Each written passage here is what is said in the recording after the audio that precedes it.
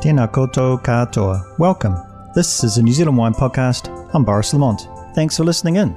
Today we're speaking with Jules Matthews, who is the General Manager of Q Wines in the Waitaki Valley in North Otago, South Island, New Zealand.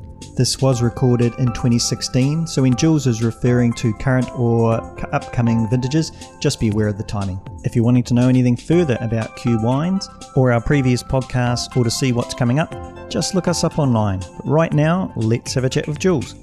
Welcome, Jules. Nice to have you with us today. Thanks, Boris. And so why don't we just start off maybe just talking a little bit about your story, how you first got into the wine business, because it wasn't sort of what you were doing maybe how long ago, 10, 15 years ago? 15 years ago, no. Mm-hmm. It's kind of come from a passion more than anything. I've always loved wine and always loved food and travel. When I shifted overseas with work, it gave me the opportunity to travel around different wine regions, sort of in the old world wines, around France and Italy, and parts of Europe. And then I had an opportunity to travel around South Africa and travelled through some of those wine regions, all mainly just through travelling. And when I was living in London, I thought I'd take the opportunity to work or do some study with Prue Food and Wine School. Okay. And when I signed up for it, it was fully booked in the food school. So I thought I'd do the wine school as something different. And I guess from there, I sort of developed more of an interest into wine. So I guess in a way it's come from passionate consumption. Right. Okay. And when are we talking about? So this would be in 99. Right. Yeah. And I was obviously there for a few years. But prior to that, I was working in investment banking and with another gentleman called Jules, who also had a huge passion for wine and especially Pinot Noir. And he had a cellar which he loved to collect wine and store wine. And we'd worked together for many years. So when I did return to New Zealand from overseas, he had been offered the opportunity to purchase some land in the Waitaki. Right. Okay. So that was quite fortuitous, quite good timing then for you, wasn't it? It was actually. And I came back from overseas wanting to do something a little different, not necessarily step back into what I had historically done with corporates and within the banking system. Yeah. So you were looking for an opportunity in wine? Not necessarily actually, but he presented the opportunity to work with him within smaller investment portfolios. Mm-hmm. But in that process, he'd also purchased this piece of land. Right. Following his dream of having a vineyard as well. Yeah. And so where is this land? So it's in the Waitaki, which is North Otago. Mm-hmm. It's directly west of Oamaru, or about 2.5 hour drive over the Linda's Pass from Queenstown. Right, okay. So it's a pretty small town. It's not sort of on a familiar route where lots of people travel through, so it doesn't get a lot of foot traffic. And it's quite untouched, really. It's very beautiful and full of lots of lovely lakes and scenery, and not a lot of people. And so fairly inland for New Zealand? How the coast is? No, it's not. It's a 40-minute drive inland from the coast, so it's still actually quite maritime, I guess, in terms of a wine region. Okay, so you do have some influence. Yes. From from that. Okay. And so how long ago was this, was the land purchased? So the land was purchased in 2003. Yep. And it's ex sort of orchard area, I guess. Okay. So for that region, was that farming. Quite an early purchase for the purpose of wine? It was the initial, there was a piece of a large farm that was initially developed to be sold off as vineyards or as land for vineyards. Okay. They'd done some soil testing. The tests that came back showed that it was very similar to that of Burgundy. Yep. There's lots of active limestone. So there were a few different people that purchased land in that particular area. Okay. So it had been recognised as potentially being a good place for... Yes. It's, it comes with its challenges in terms of being actually a very windy location. Okay. Also, there's no real infrastructure for for grape growing. So anything that we do, we have to bring the labour force in from surrounding areas, Right. or send the grapes off once they're harvested to have made elsewhere. Okay. So that was 2003. So 2003, the land was purchased. Yes. And then I did research into the types of style of wine that we wanted to produce. We knew that it was going to be an area for Pinot Noir, but we also thought it would be good for Pinot Gris, and there was no other region in New Zealand that was known for Pinot Gris as yet. So the soil and the terroir, Pinot Noir. Anything else about the region? Pinot Noir, because that was Jules Stéphane's favourite grape, Yep. I guess. Yep. And we thought that the soil profile was also leaning towards producing a top quality Pinot Noir. And then, so that was how long after 2003 were the first vines So we planted the vines in 2005. Yep. We purchased them all through Riversun, which is a company in Gisborne who either bring in the rootstock and the clones, or they produce them themselves. But they're all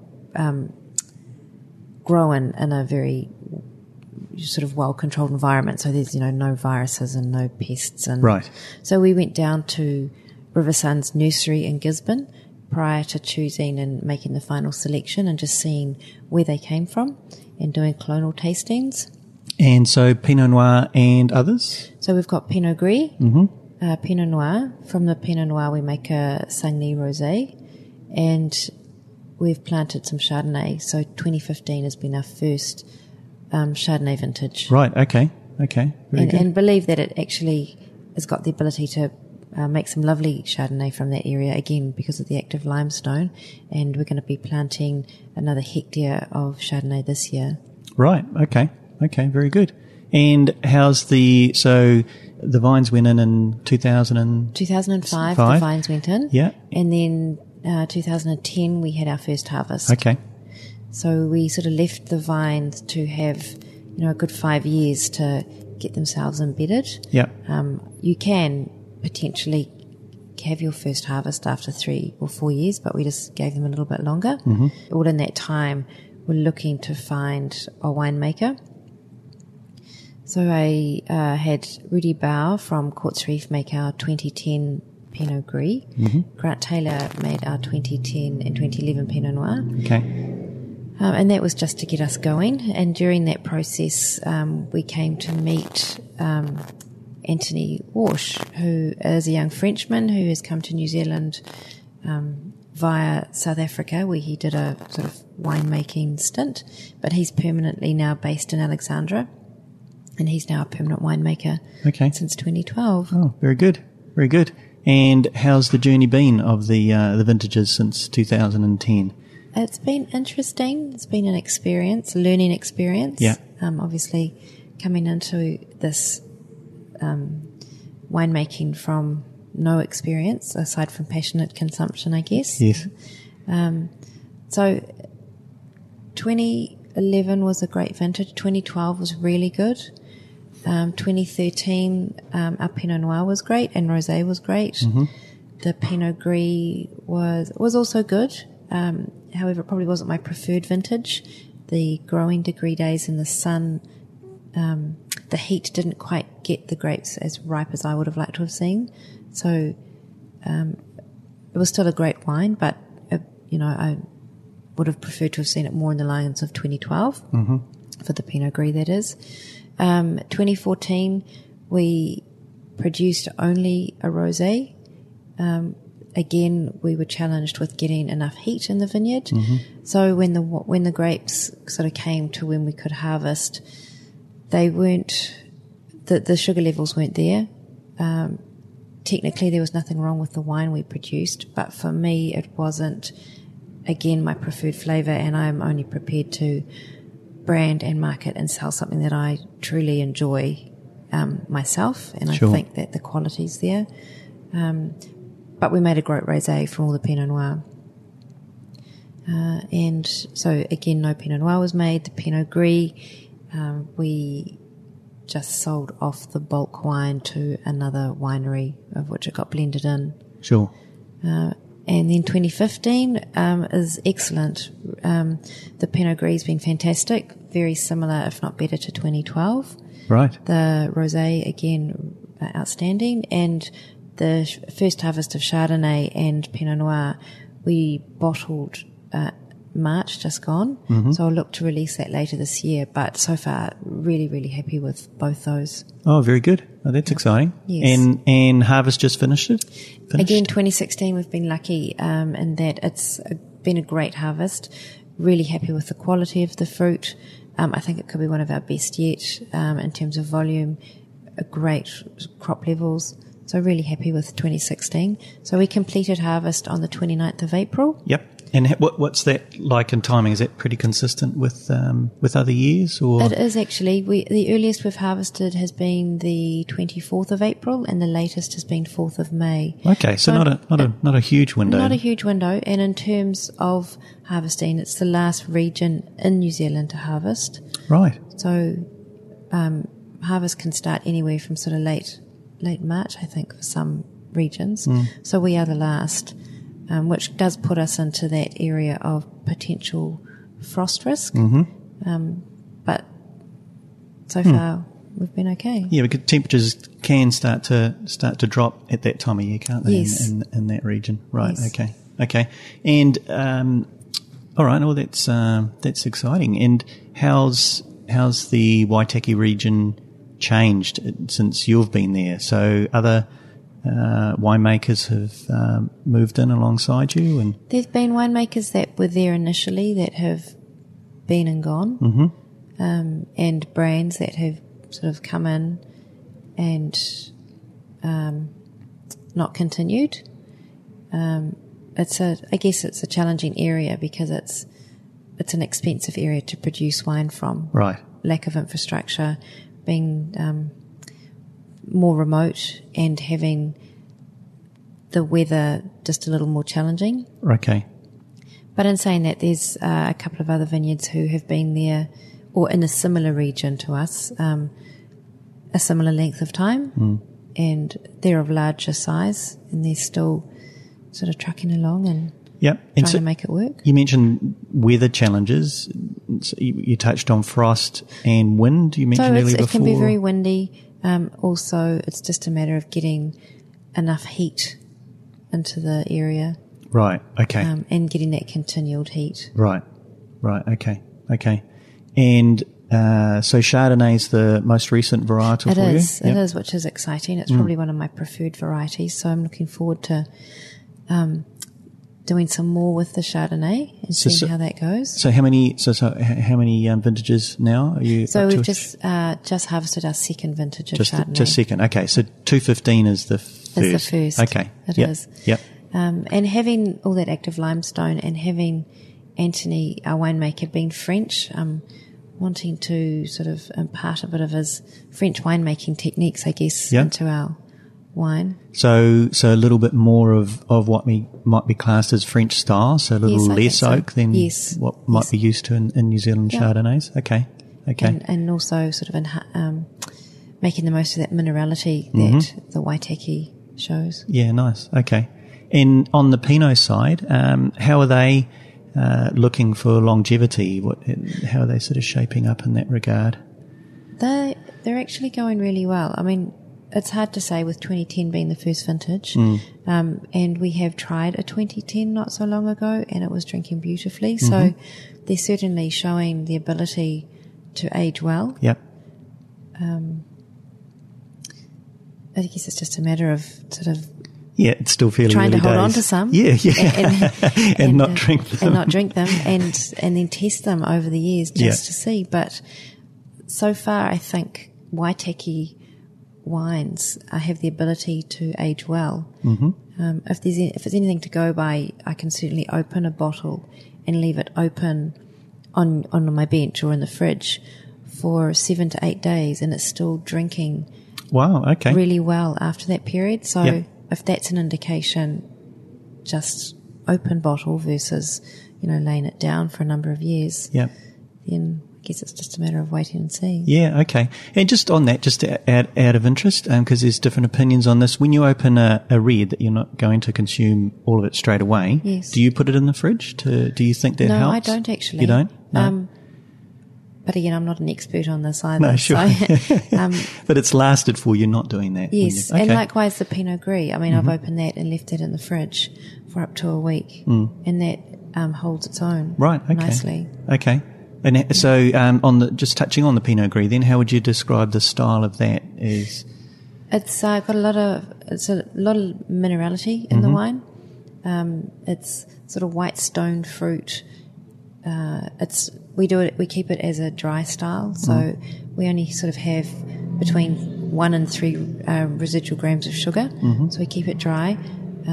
And saying that, it doesn't come across as a bone dry wine because of a certain level of fruit sweetness, but it's a really lovely wine that can be enjoyed on its own, but it actually pairs very well with food and quite a range of foods. Yep.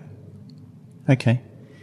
And on the Pinot Noir side, with your winemaker, are you looking, and I don't really like sort of going into the sort of term Burgundy style, but do you think it has more of that sort of style compared with other South Island Pinot Noirs? I think what we've seen in the Waitaki is a lot of sort of deep, dark berry flavours. It's not that sort of farmyard or that earthy flavours, but it's I think of them as elegant wines. Right. Okay. Yeah. All right. Well, good. And we've had some really good support and some great reviews from some well-known wine writers. Robert Parker in the US has given me 90 plus points for the 2011 and 2012 Pinot Noir, and 93 points for the 2013 Pinot Noir. Okay. It's and were they close to release, close to harvest, those tastings, or after a couple of years? Do you know? They were probably 18 months. Okay. Yeah. So still relatively young Yeah. for a Pinot Noir. Yeah. Okay. And so what is your channel to market with Q Wines? So at the moment, because we are small, we're 5.5 hectares, and it's something that I totally manage myself. So I manage the distribution, and I've aimed it at on-premise. Yep. And I've targeted restaurants, I guess, because being a foodie myself, I've targeted restaurants that I like, the types of food that I like, the environments that I've liked, and I just hand sell it into restaurants. It's a lot of cold calling and a lot of perseverance, yes, because there's a lot of wonderful wines out there, and there's a lot of restaurants. So people, there's a big selection for sommeliers and bar staff to choose from, and it's a big, it's a big ask for them to think, well, why should we look at you versus another brand which is more well known? And because it's just me selling it, I'm not a distributor. A lot of restaurants do get tied into dealing with one distributor versus dealing with many small people. So again, there's lots of little challenges. But we are a boutique wine, and we do want to hand sell it into some great restaurants. So it's just a sort of a slow journey, really, with a lot of patience. But so far, with some great success, and it's just ongoing. So at the moment, I'd like to actually extend that to some areas outside of New Zealand. Right. We're not a supermarket brand at this stage. No plans to go near a supermarket or any sort of mass-produced wine selling avenue. Yeah. Can you buy it outside of a restaurant? Yes. So we've got our online website where we're trying to grow, obviously, our own membership database. Yes. And then there are a couple of sort of fine wine stores in Auckland, and a couple throughout New Zealand that also retail the wine. Okay. Yep. So you can find it. Not too hard to find it. No. And so you mentioned offshore. So you're looking to try and get into. So we have historically had an export to a fine wine store in Hong Kong, and we're looking to do that again very soon with a further export. I've had recent meetings in Sydney with the view to look into getting Q wine into the Australian market, into the restaurants there. Yes. And I've also slowly researching London and New York, but it's a matter of finding a distributor who is prepared to take on another New Zealand brand that doesn't have a Sauvignon in their portfolio, which we don't have, and we won't have. We're not about to plant Sauvignon in the Waitaki. Okay. Yeah. And what's on the horizon for Q? Are you looking at obviously not Sauvignon, but are there other varietals that have are of interest to you? And not at this stage. I mean, our aim is to produce a beautiful Pinot Noir. I mean, we want to produce all our wines to be of a top class wine. Yep. And we're focusing on the Pinot Gris, and now with the Chardonnay, really looking to see how we can develop the Chardonnay. Yep. This year, I'm going to do a very small experiment, and depending how that goes as to whether we take it any further, but we're going to make a New Zealand sparkling from the Chardonnay and also one from the Pinot Noir, and just see how they are. I personally love champagne, yes, which of course only comes from France. So I'm keen to see what we can make out of the Waitaki. Oh, that's exciting. It is. Yeah. I have never really found a New Zealand sparkling that I'm totally in love with. Mm-hmm. I don't want it to be super sweet. I prefer them on the dry style. So we'll see how that goes. So, and sorry, when you're looking to have a go at that? So from the 2016 harvest, which we just harvested, we're going to make a small amount from each of the varieties and just see how that develops. Oh, cool. And whether we do that again will be very dependent on how this experiment goes. Yeah, okay. And how are you seeing the New Zealand wine scene at the moment? Is there anything that's of interest for you, sort of outside of what you're doing? Any sort of challenges you see coming up, maybe versus other markets, or anything that's sparked your interest that you've had recently, or any region that? Well, I think having just been in Sydney recently, there's definitely a huge growth, I think, in New Zealand, Australia, and probably internationally, just with the food scene and the restaurant scene, all the new styles of cooking that are coming out. So, and because I love food, it's just the ability to pair great wine with a variety of foods. Mm-hmm. Mm-hmm.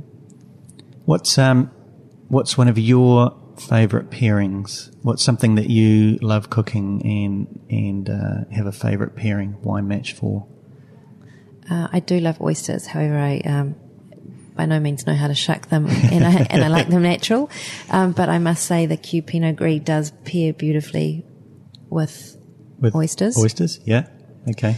And I'm very fond of fresh salmon. Okay. And our rosé and Pinot Noir both work really well with salmon. Yep. Any winter dishes that with winter coming up for us shortly in this part of the world, anything that you like to cook through the winter? Any sort of comfort food in a wine match that you particularly like? The Pinot Gris pairs very well with sort of the roast porks. Mm-hmm. It works quite well with a lot of rich meats. Okay. I think because of the texture of the wine. Mm. But it works very well with sort of Asian cuisine, of which I love, whether it be Vietnamese or Thai. Mm-hmm. Mm-hmm. So it works very well with all those flavours. Yeah, and that's certainly here in Auckland, we're lucky we have quite a great variety of Asian outlets. Yes, we do, and Q actually is listed amongst quite a few of these restaurants, which is great. Right, it is good because it's probably something that hasn't always been there to go to an Asian restaurant and find a good wine match. You know, sometimes it's a bit of a struggle because the wine list might not have been, that conscious, a bit predictable. And so I think that's quite cool to see that developing. And I think a lot of restaurants now too are thinking about their menu and thinking what wines work well with their food.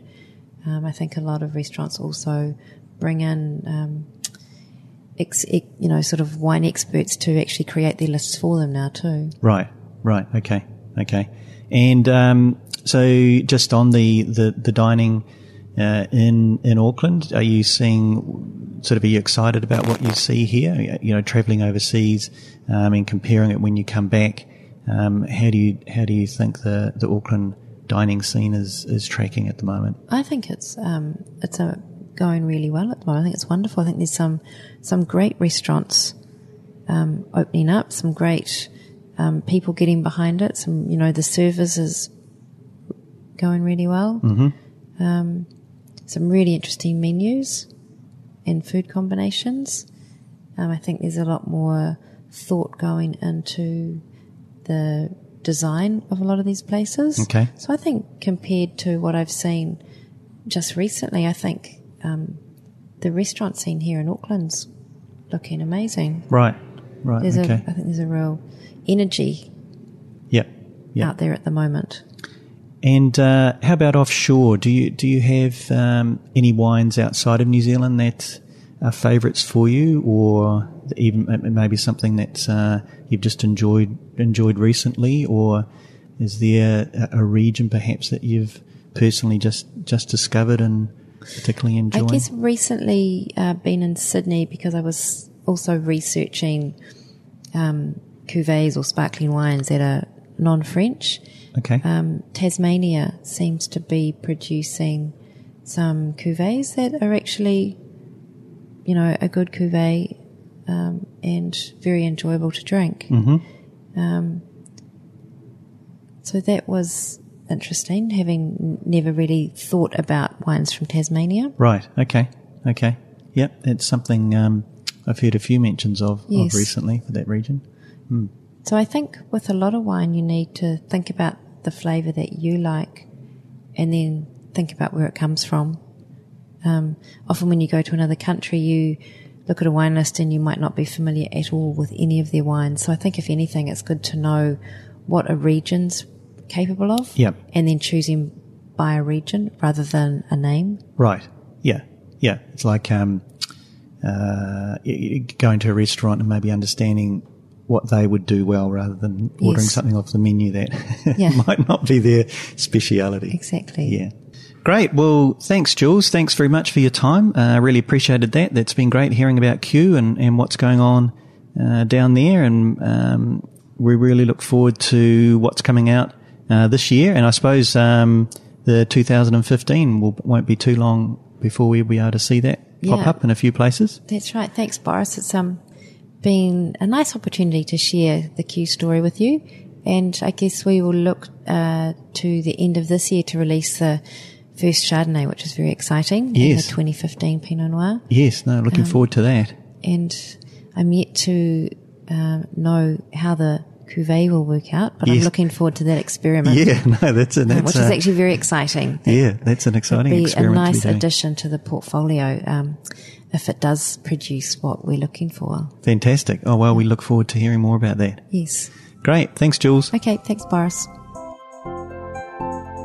We've just been speaking with Jules Matthews from Kew Wines in the Waitaki Valley, North Otago, New Zealand. If you'd like to find out more about Kew, just look them up online, qwine.co.nz, and the same goes for the New Zealand Wine Podcast. Check us out online, and while you're there, have a look at podcast.nz for some other great listening. We look forward to your company again shortly. Hey, kono mai. Bye for now.